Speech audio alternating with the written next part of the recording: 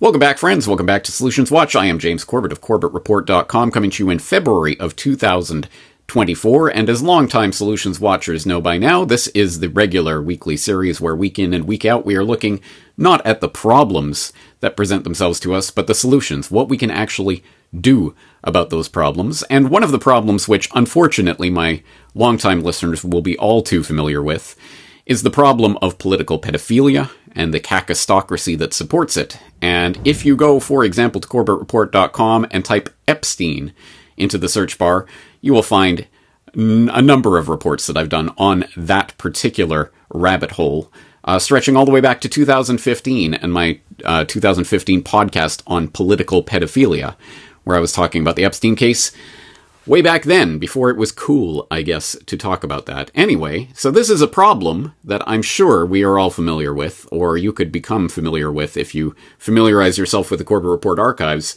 But what do we do about this problem? This is an incredibly important thing to tackle. I think we can all agree. And, well, let's see what we can do about that. Today, we're going to be talking to Nick Bryant of Epstein Justice at epsteinjustice.com about this organization and what it is seeking to do. So, Nick Bryant, thank you very much for joining us here today.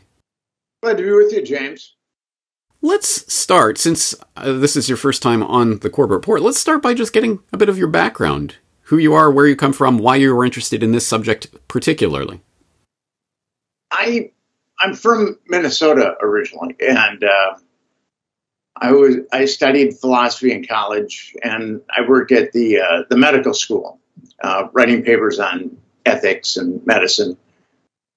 I guess it's called biomedical ethics now. And I did that for about 5 years, and I started moonlighting as a journalist. And I kind of got tired of academia, or academia probably got tired of me too. And so there was a divorce, and I went to New York City, and I went east, young man, and started my freelance journalism career in 1995. I covered a lot of science conferences. I studied philosophy in college, and one of my focal points was the philosophy of science.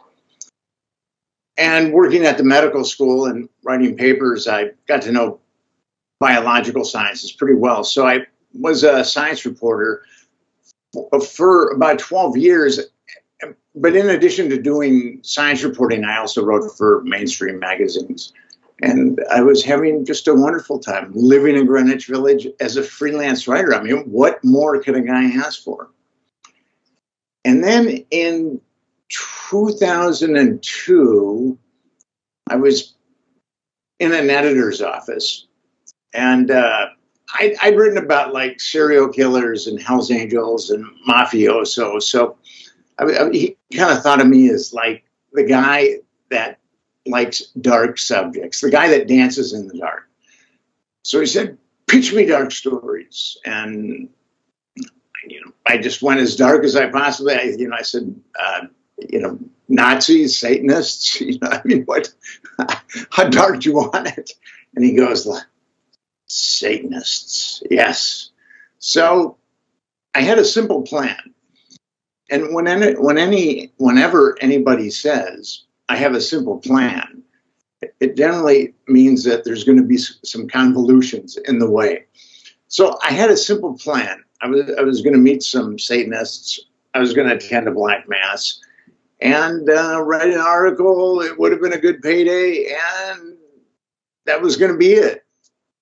And I did meet some Satanists, and I found them kind of unctuous. I didn't really wax well with them. Actually, one of them threatened me, which I thought was kind of funny. I'm 6'4", and I don't know, he was about 5'2" or something like that. I kind of got a kick out of it. But anyway, that aside, so when you're looking at like a subject, you always like to get as much background as you possibly can. And I came across a cult called the Finders. And they were the two finders who were dressed in very nice suits had been busted in a Tallahassee park with 6 kids. And the kids were ragamuffins, and some concerned citizens called the Tallahassee police. The Tallahassee police took 2 look at the finders and look at the kids and impounded everybody. The finders were arraigned on multiple counts of child abuse, and then the kids were put in protective custody, and 2 of them, I've got the Tallahassee police report, 2 of them showed signs of sexual abuse. And I believe that there was child pornography in the van because the U.S. Customs was called in, and they're the ones that deal with child pornography. And U.S. Customs and the D.C. police hooked up because the D.C. police were looking at the finders for an unsolved homicide and, quote unquote, an informant said that they performed blood rituals with children. So they had a warehouse in Washington, D.C., and the D.C. police and the customs agents got together and served a search warrant on it. And it was, what they found was really bizarre. I mean, they found the finders would act as babysitters and get intelligence on families, how many kids they had, stuff like that. And there was a telex about them buying 2 kids in China. Just some really horrific stuff. And Ramon Martinez wrote, he was a U.S. Customs reporter. He wrote this report, and it was a shocking report. I mean, when I was reading it, I was pretty stunned. But then the last page is the kicker on that one. Nothing was happening with the case, so he went to the D.C. police, and he was talking to one of the detectives that he'd executed the search warrant with. And the detective said that the finders had become a CIA internal matter and that there would be no investigation whatsoever going forward.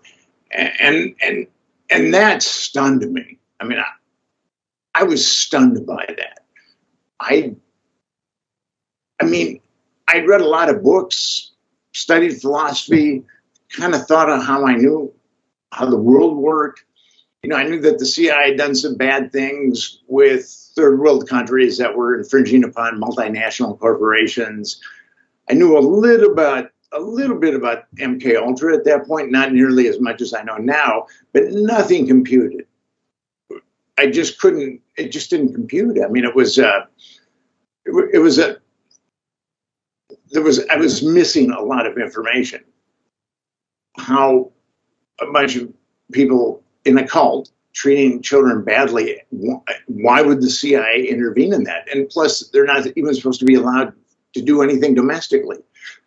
So that's where I started digging. I wanted to find out what happened. And then I ended up, the internet was rife with stories about a similar kind of scenario in Omaha, Nebraska.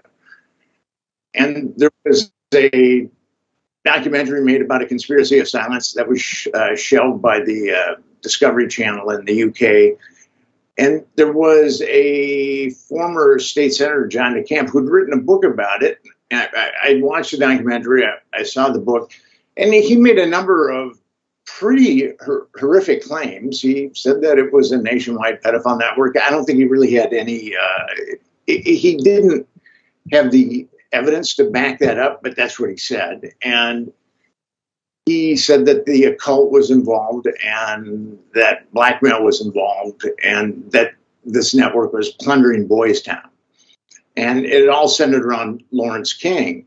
So I went there and I knew there was enough evidence in the book to surmise that something had gone down in Omaha, probably between some affluent perverts and children.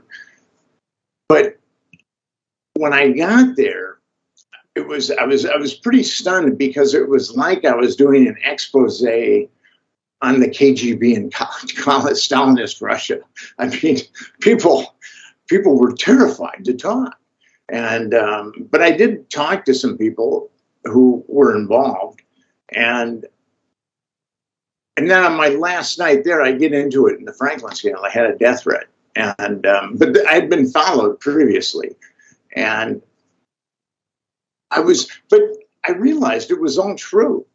that there was this huge network that was transporting kids from the East Coast to the West Coast, a lot of time in Washington, D.C. It was hooked up to a CIS named Craig Spence, whose house was wired for audiovisual blackmail. They were plundering Boys Town for underage prostitutes. And it was covered up by the Department of Justice and the FBI and the state of Nebraska. I realized all that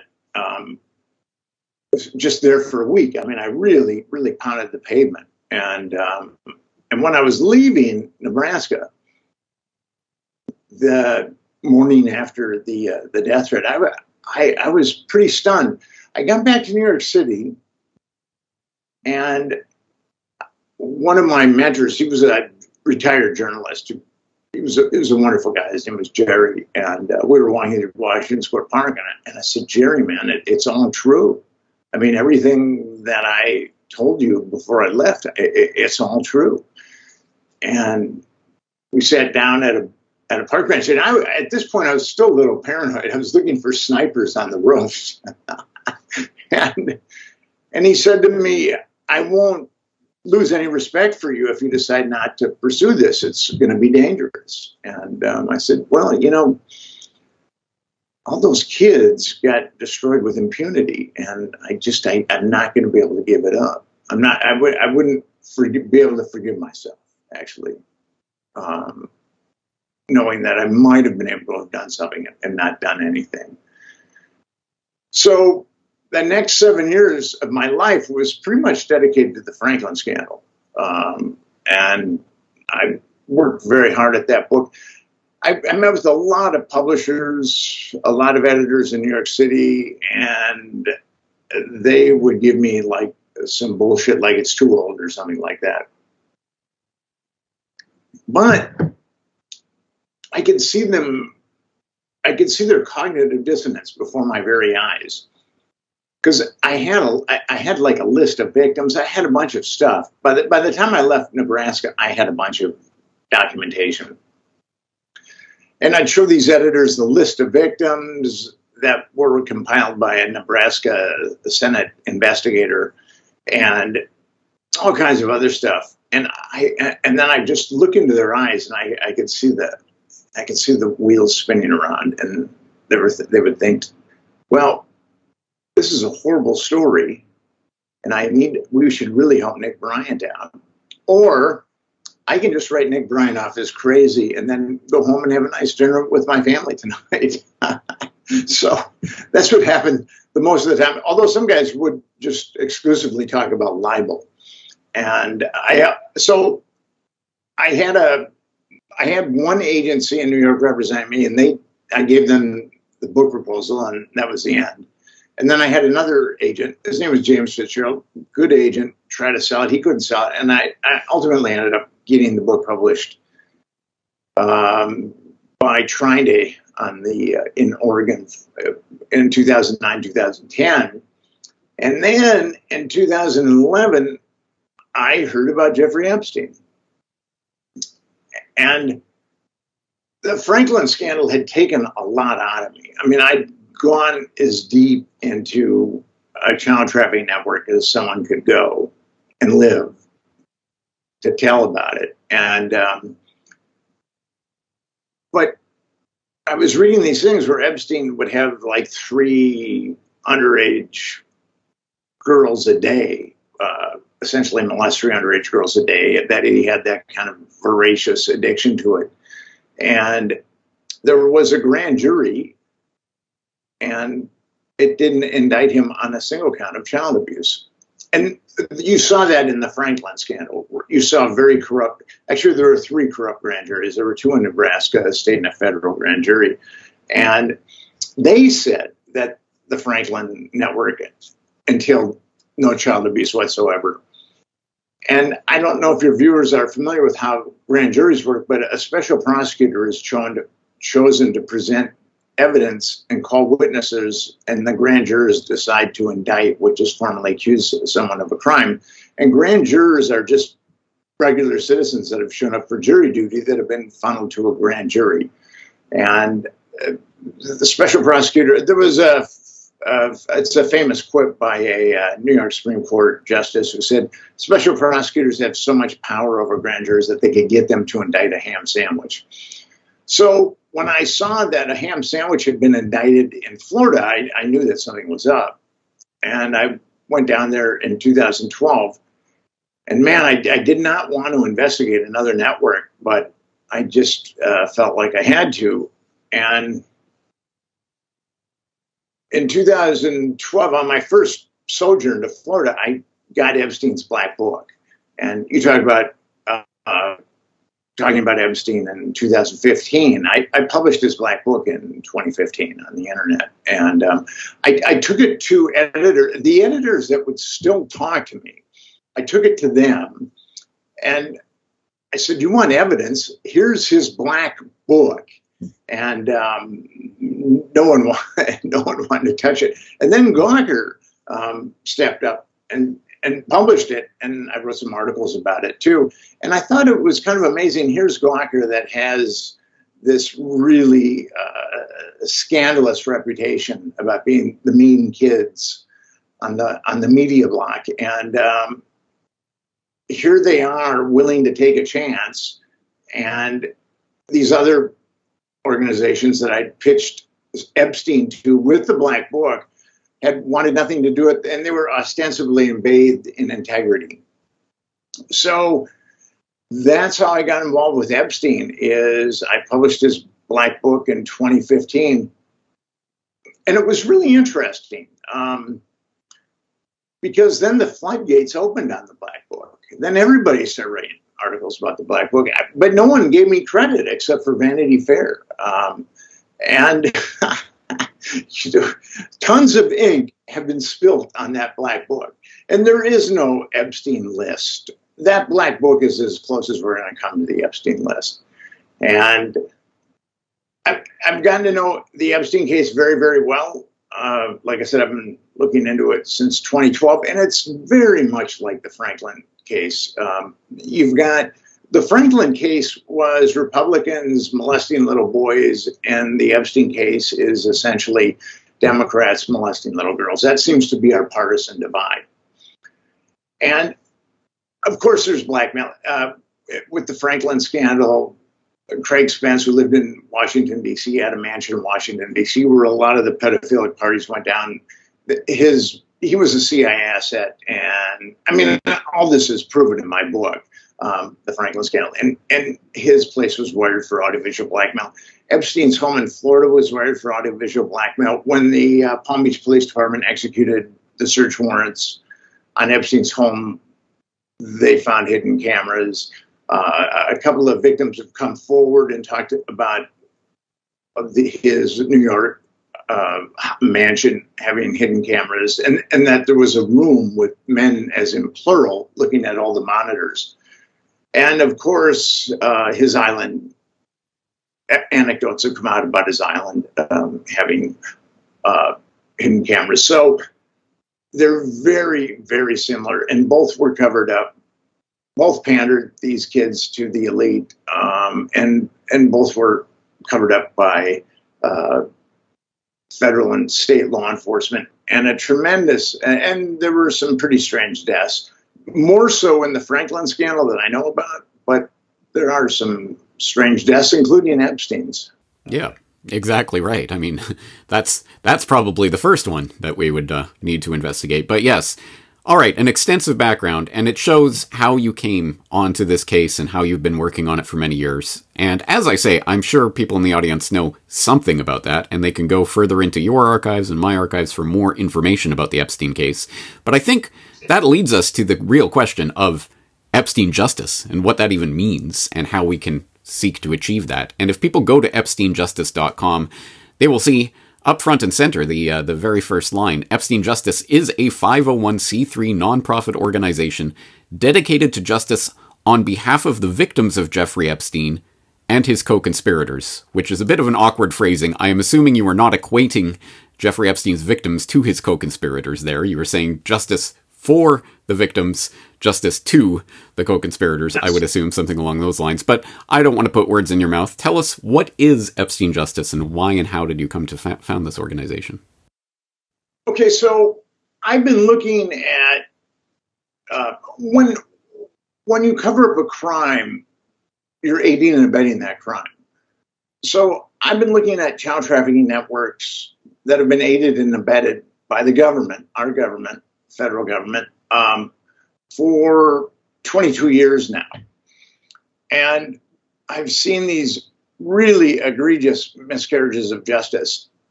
And I just felt something has to be done about this. The media isn't going to cover it. The government is covering it up. And the media is basically adhering to what the government is doing. And this is something that needs to be addressed. Our government should not be involved in trafficking children in any way. And no one wanted to do anything about it. I was thinking that Me Too would do something about it. But I talked to people at Me Too, they didn't seem to be interested. And over the years, I've spoken at a number of anti-trafficking conferences, some fairly big ones, like the National Center on Sexual Exploitation has an international summit every year, and I've spoken at 3 of those. And I've gotten to know a lot of people that have been trafficked. And for the government to engage in such a heinous enterprise, it has to stop. And with Epstein, and here's the thing, when you've got a disease, which this is very much a disease, when you have a disease, you need awareness, and then you need acceptance, and then you need action. Now, I think awareness is out there with Epstein. I think everybody in America that followed this knows that something stinks with Epstein.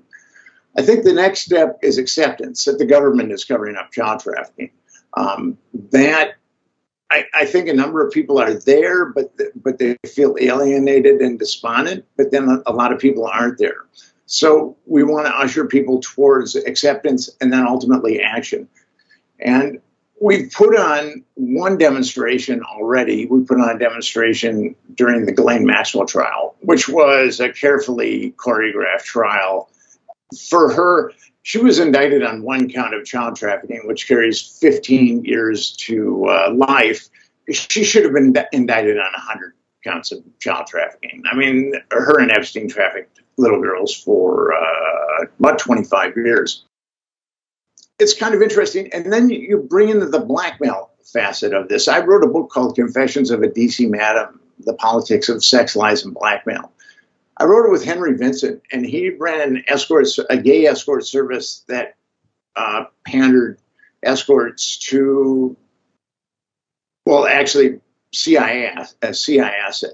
And he used the escorts to compromise closeted politicians. So, and I've got a book coming out next month on the same topic, essentially, CIA honey traps. And at this point, we have to do something about it, especially when it comes to children. There was at the end of December, Tim Burchett of Tennessee came out and said, my colleagues are being blackmailed. I mean, that's the first time I'm aware of a federal legislator coming out and saying my colleagues are being blackmailed. So that's how endemic the problem is. And I believe that we need to bore into the Epstein problem. The congressional approval rating in the United States is 17%. That means that 83% of Americans don't think that the Congress is doing right by them. And I believe that a lot of that is because our system is so endemic with blackmail.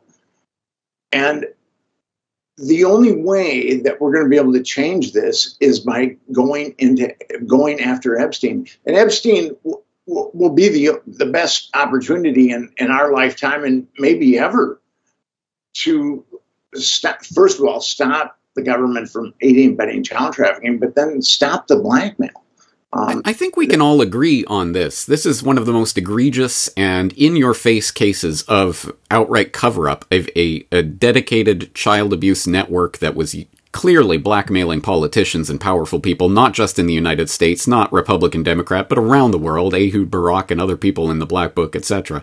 This is a big, big network, and I think we can all agree cracking this open and really achieving justice for it would go a long way towards sorting out some of the really deep structural systemic issues that are operating in the kakistocracy that presumes to run the United States and pretty much every other country on the planet.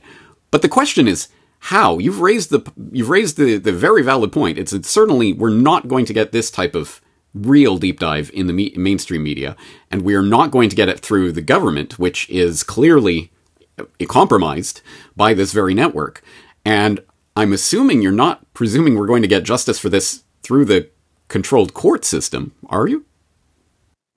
Well, here's what I believe. That if enough Americans make enough noise about this, it can happen.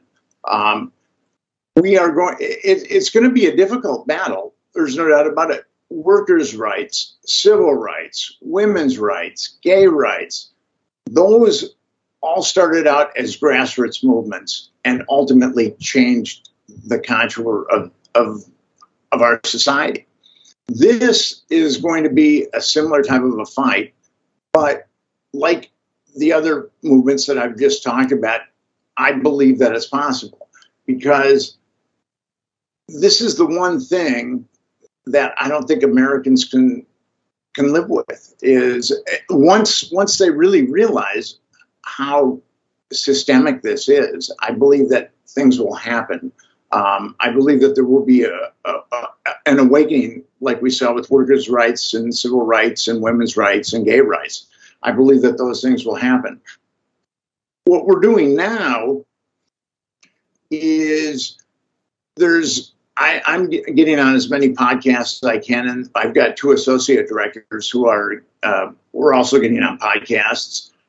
We're making alliances with other anti-trafficking organizations. You can go to our website, and there's a petition that we started, and that's backed by 52 anti-trafficking, anti-exploitation organizations.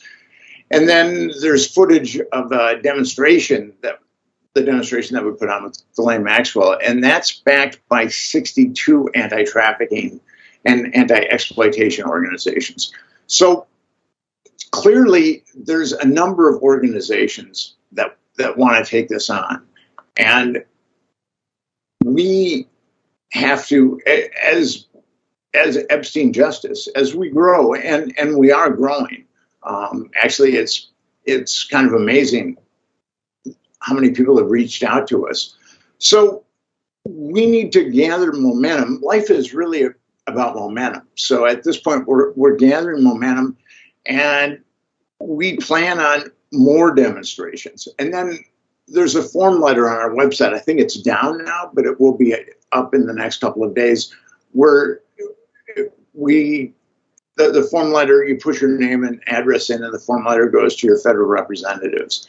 And we're reaching out, at this point, we're reaching out to people in the federal legislature that we feel aren't compromised too. So we're bringing this together. We were given 501c3 status in July. And over the last 6 months, we've gone from like 3 of us to an organization that's getting bigger and bigger and bigger. All right, so let's drill down on the specifics here. So, for example, this petition that is linked on EpsteinJustice.com goes to change.org. It's a demand justice for Jeffrey Epstein's victims petition. It currently has almost 40,000 signatures of a proposed 50,000 goal. What is this petition? Who are you petitioning, and what are you actually demanding here? We are petitioning the Attorney General. And what we're demanding is that, and this is what we're demanding, Epstein Justice has 2 simple demands. And we want to actually get a Truth and Reconciliation Commission. We want the perpetrators to be prosecuted, and we want to know why the government has covered up child trafficking. Those, I mean, that's it. It's very simple. We've kept this as simple as possible, so there's no obfuscation. And we just have those two objectives, to make sure that these and we know who a lot of the perpetrators are, to make sure that the perpetrators are prosecuted, and for the government to tell us why it has covered up child trafficking. Now, I have a pretty good idea of why the government has covered up child trafficking, but we need to know that from the government. So that's what we want from a Truth and Reconciliation Commission, is those, they're relatively simple things. I mean, it's going to be a dogfight to move the needle, but they're relatively simple things. I certainly agree. It obviously will be a dogfight, but that kind of is the point. I mean, I can imagine that cynical people in the audience will say, well, nothing will ever happen. Well, certainly nothing will ever happen if nobody ever tries anything to happen. So I get the point that fundamentally politics really is downstream of culture, and there is no major political movement that's going to arise just on the back of nothing. It will come through grassroots movement and organization and petitioning and people demanding justice. 100% I agree with that. The question, of course, is always in the details of how we get from here to there, and a petition may be a way to start, but I wonder what you have planned longer term for campaigns for getting this momentum moving forward. We're actually going to start coming out with a newsletter. A number of people have left their emails for us. We've got a place where you can leave your email. We're coming out with a newsletter. And then it's just a matter of us getting the resources and starting to mobilize people.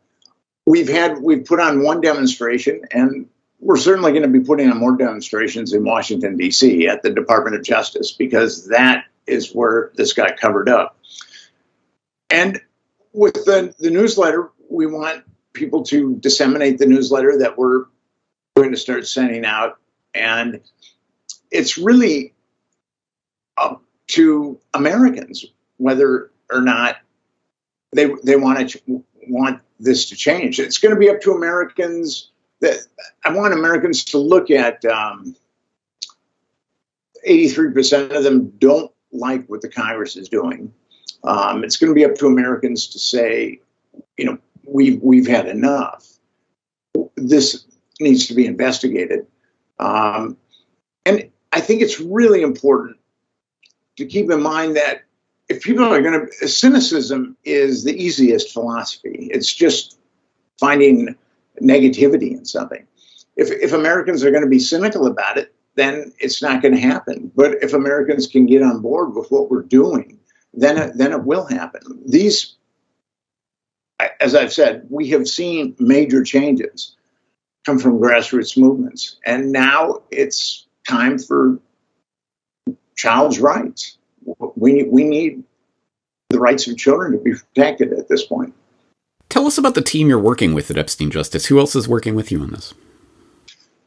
Okay, there was in the Franklin scandal, there was a young woman named Alicia Owen, and she would not recant her accounts of abuse. And she was indicted on 8 counts of perjury by a state grand jury and 8 counts of perjury by a federal grand jury. And she was looking at 200 years in prison because she refused to recant her accounts of abuse. She was molested by the Omaha police chief and by a judge. And she'd also saw the publisher of the Omaha World Herald molesting young boys. And she wouldn't, the FBI put tremendous amount of pressure on her, but she wouldn't recant her abuse. And she was looking at 200 years, and she was brought before a kangaroo court that sentenced her to 9 to 15 years for perjury. And she was 21 when this happened, after being trafficked as an adolescent. And then the authorities really tried to destroy her and put her in solitary for 2 years. She's an associate director. And I couldn't think of a better person to be working with on this issue than Alicia Owen. She is really one of the true unsung heroes of our society. And the other associate director is Peter Shin. He is a retired colonel in the U.S. military, and he and I got together. We met on LinkedIn, and he really liked what I was, because I've been screaming about this for a while, and he liked it. So Pete is also an associate director. And they're doing, and we're in the process of, between Alicia's reaching out to people, and I'm reaching out to people, and Pete's reaching out to people, and I think we're starting to get some momentum. It's really great. But working with Alicia, watching Alicia, who did all those years in prison because she wouldn't recant accounts of her abuse, and who spent 2 years in solitary, to watch her try to rectify what's going on with the Epstein cover-up is truly inspiring. It's truly inspiring. And she's one of the most inspirational people I've ever met in my life. Excellent. Well, we've already mentioned that the website is epsteinjustice.com, and people can start going there for more information about this. There is obviously the intro on the homepage, but there is the link to the petition, information about the protest you held in 2021. There's a link to join Epstein Justice to get that newsletter that you talked about, information about the board of advisors, etc. So what steps would you like people to take today? People who are interested listening to this conversation, what should they do if they are interested in helping achieve Epstein Justice? You can go and sign the petition and leave your name. We've got a box where you can put your name in and send it to us to be part of the newsletter. And you can get involved. We're looking for people to get involved. A lot of the people that are working with our social media have come to us and said, we'd like to get involved. And we found a place for them in working with various types of social media.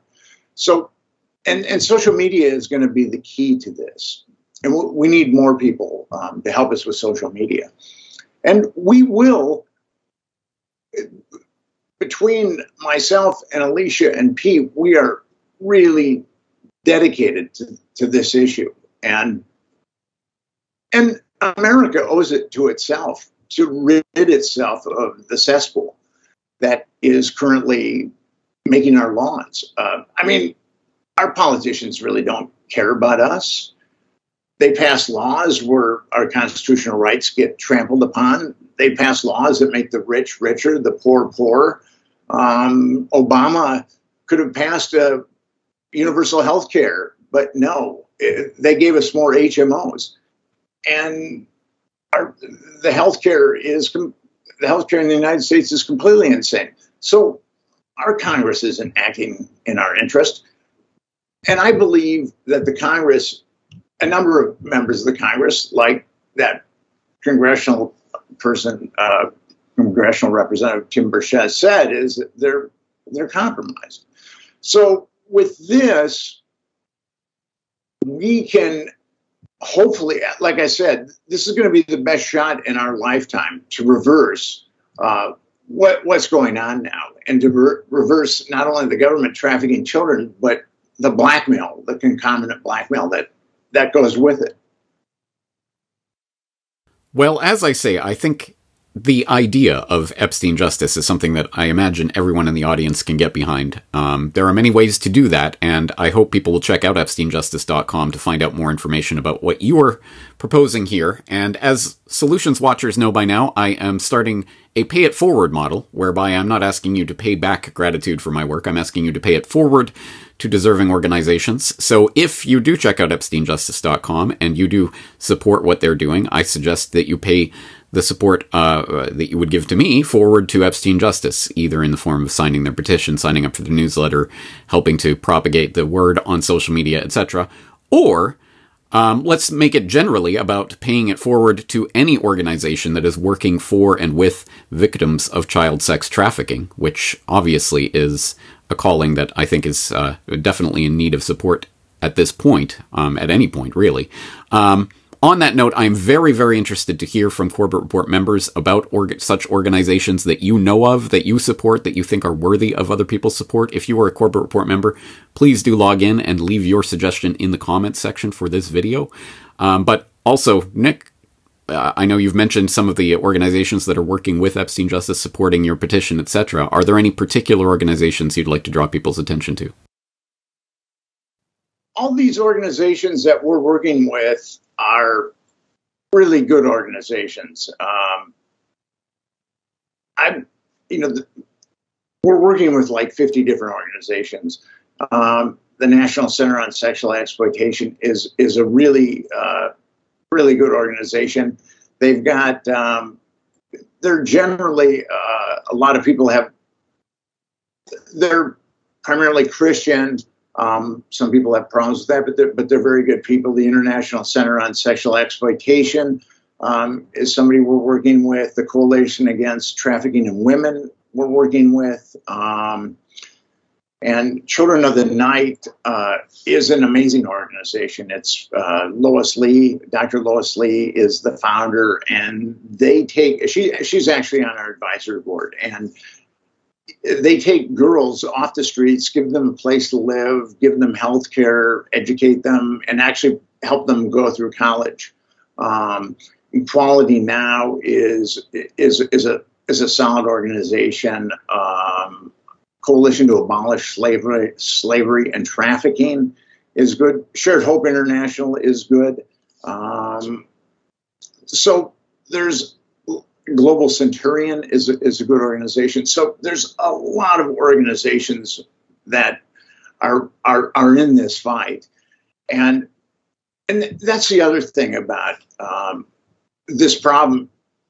According to the Centers for Disease Control, and I think that this is a very conservative number, 25% of underage girls get sexually assaulted, and 7% of underage boys get sexually assaulted. And I think that the numbers on the girls are low, and I think the numbers on the boys are way low. But that's 52 million people in the United States who have been sexually assaulted as minors. So this, not only does Epstein represent something really horrific, but this is something that's really horrific in our society.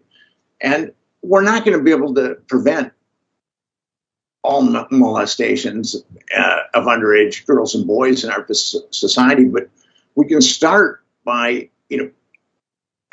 making sure that the government doesn't participate in any. I mean, I think that's a really good starting point. And the Catholic Church is certainly been outed, and they've had to pay millions. The Boy Scouts have had to pay millions, but there's still other institutions that are covering up child trafficking. So these are major issues in our society.